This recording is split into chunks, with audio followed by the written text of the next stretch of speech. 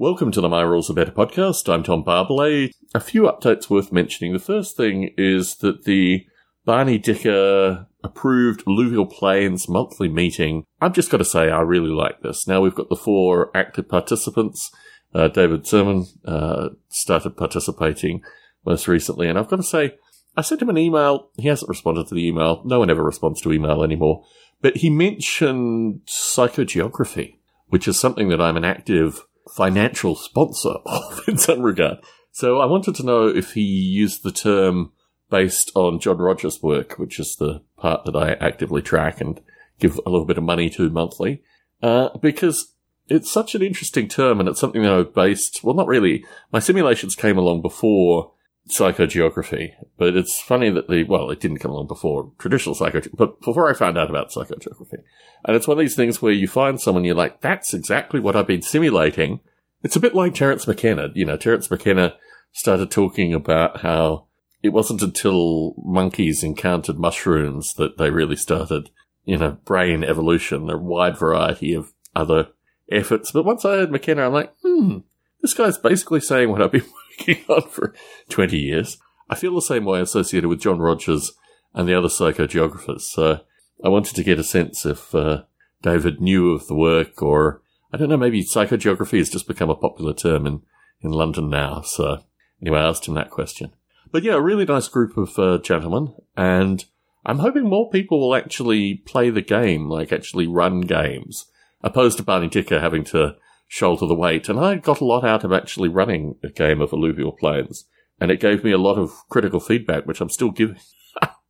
Oh my goodness, long-suffering friendship. Anyway, so that was just really wonderful, and I think it's an ongoing process. I don't know when we'll actually get to publish this thing, but the ability to get together with a group of folks and kind of jam on this topic, which I have a precursory set of interests in, is just really wonderful. And I don't say this kind of stuff enough in this podcast, so I thought I should probably start the podcast by saying that.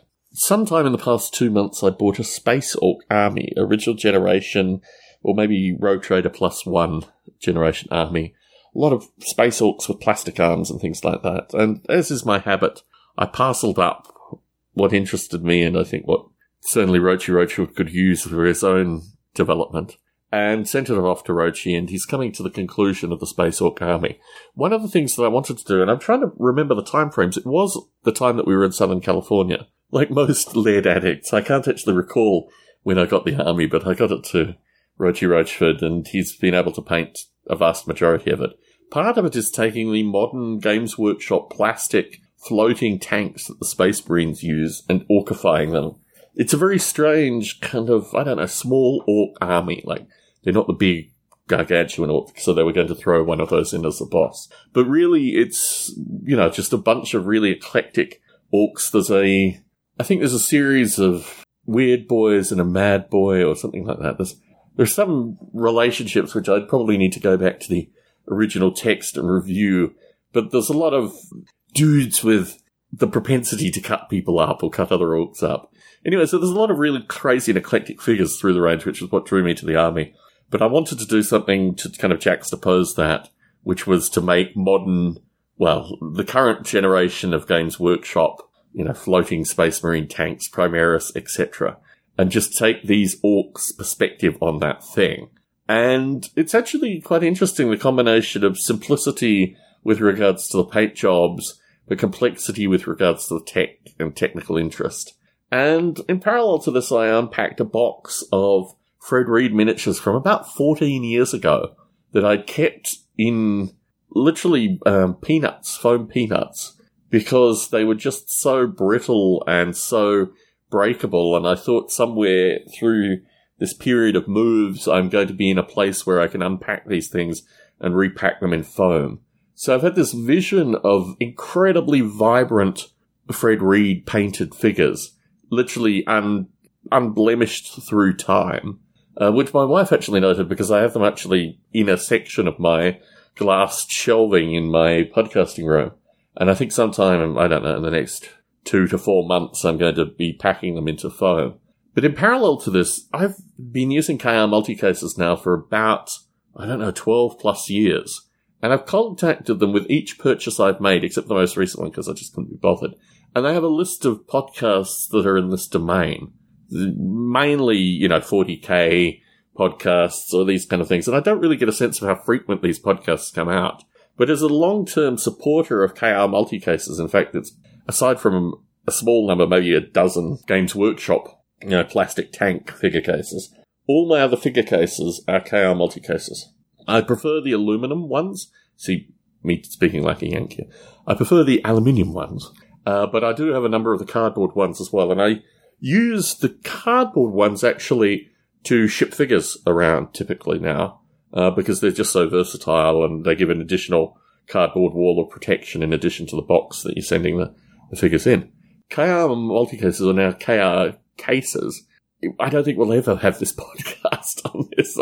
Just too eclectic, or maybe they just can't be bothered. But I really don't like what they're doing currently. I think they've eliminated the aluminum cases, or they're slowly reducing the aluminum cases, which are my favourite cases. And instead, they're putting together cardboard cases, or more of the cardboard cases, and now means of holding paint brushes and things like that. I mean, I'm just a volume figure guy, and I need volume figure cases. So, anyway, nothing remains constant, that's for sure. I wanted to give a brief update associated with the miniature company, just because there are slight issues with it, and mainly associated just with the generation of artwork and direction. In parallel to this, I also saw on one of the many Oldhammer groups I'm a part of, a postcard from Kev Adams, who is basically the creator of all the Orcs and Goblins in Games Workshop up until a point, and also created a lot of the Chaos figures, the Chaos Renegade figures that I really like.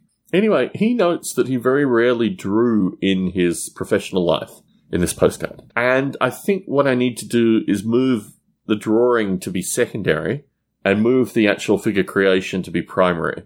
And that will change the direction of this thing, but also I think make it a lot more, just beneficial to all concerned. And I talked about the weird World War I figures. They have proven time-consuming and problematic in a few different areas. So my thought was, well, why don't we just generate, strange, chaosy regiments to start off with to see, can we make this thing fun? And in doing that, the drawing process of it has been really difficult and just kind of laboured. And in contrast to the other aspects of this thing, just something that has been, a delaying factor, basically. And clearly, the people that are responsible for this stuff are not having the fun that they originally hoped they'd have. I really feel that emotion come through this whole thing. So I think we might move to just making sculpting primary and the drawing secondary, with the view that once you have sculpting and then you have, the mold making and the actual output, you can then paint the figures and use that as the means of showing what is done, rather than the drawing, which just seems to be quite laborious and just not moving in the right direction. I think there's a creative process associated with actually holding the putty and these kind of things and carving the putty, which drawing just doesn't give. So this is not necessarily a restart, but just something that I'm looking at in terms of how we can get the output. The aim is to have a Kickstarter by the end of the year, and really we're in the kind of will this happen phase currently. So I can't talk positively about, yes, definitely these figures will be coming out and what have you in the current phase, because we're still exploring the space as a means of just, whether or not we have the kind of creative group that's necessary for this.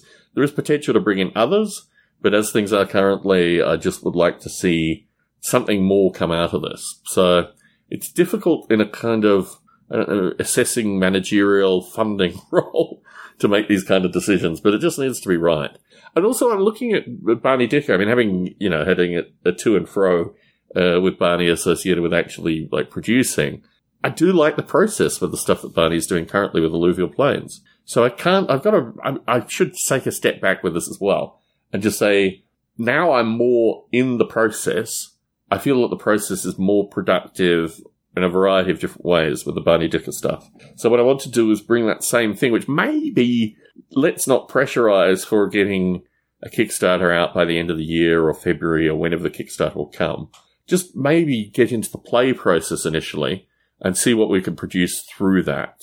And I think the idea of themes and elements, and I've been going back through early mid-80s Citadel Miniatures catalogues and just getting a sense of their fermenting process with the view that I wanted to do something similar. So that's the update on that. I've gone into a bit of a quandary with the girls specifically, having had these children now, that I'm really not interested in violence anymore. Like any way, I've talked about this historically. I don't even know what happened to it, whether it's in Barney Dicker's podcast or my podcast. It's somewhere where I talk about what the killing the MGM shooter scenario in Las Vegas and how it impacted my sisters-in-law and ultimately their friends as well, friends that I know of theirs. And it changed my perspective with regards to some of my writing. Having girls has done that even more so. And I find myself, particularly, I used to watch DayZ, the video game, videos on YouTube. And now I watch it, I'm just like, this passiveness with firearms, you just observe this thing. And I mean, even when I lived in San Jose, and there were drive-bys and things like this, and, I was part of a community organization that did, focus meetings with the police and the mayor and these kind of folk. It didn't really emotionally impact me as much as actually holding little girls in my hands, my little girls, and getting a sense of how their trajectory would be impacted so horribly. I mean, this is the kind of clinical way I still talk about it. But just the nature that any kind of descriptive form of violence is now really rubbing against me in a very strange way. And I think a lot of the games that I was working on, a lot of the ideas I was trying to cultivate, particularly the follow-on from Britannia, were really more about, descriptive life trajectories rather than being about, hack and slash and killing and all this kind of stuff.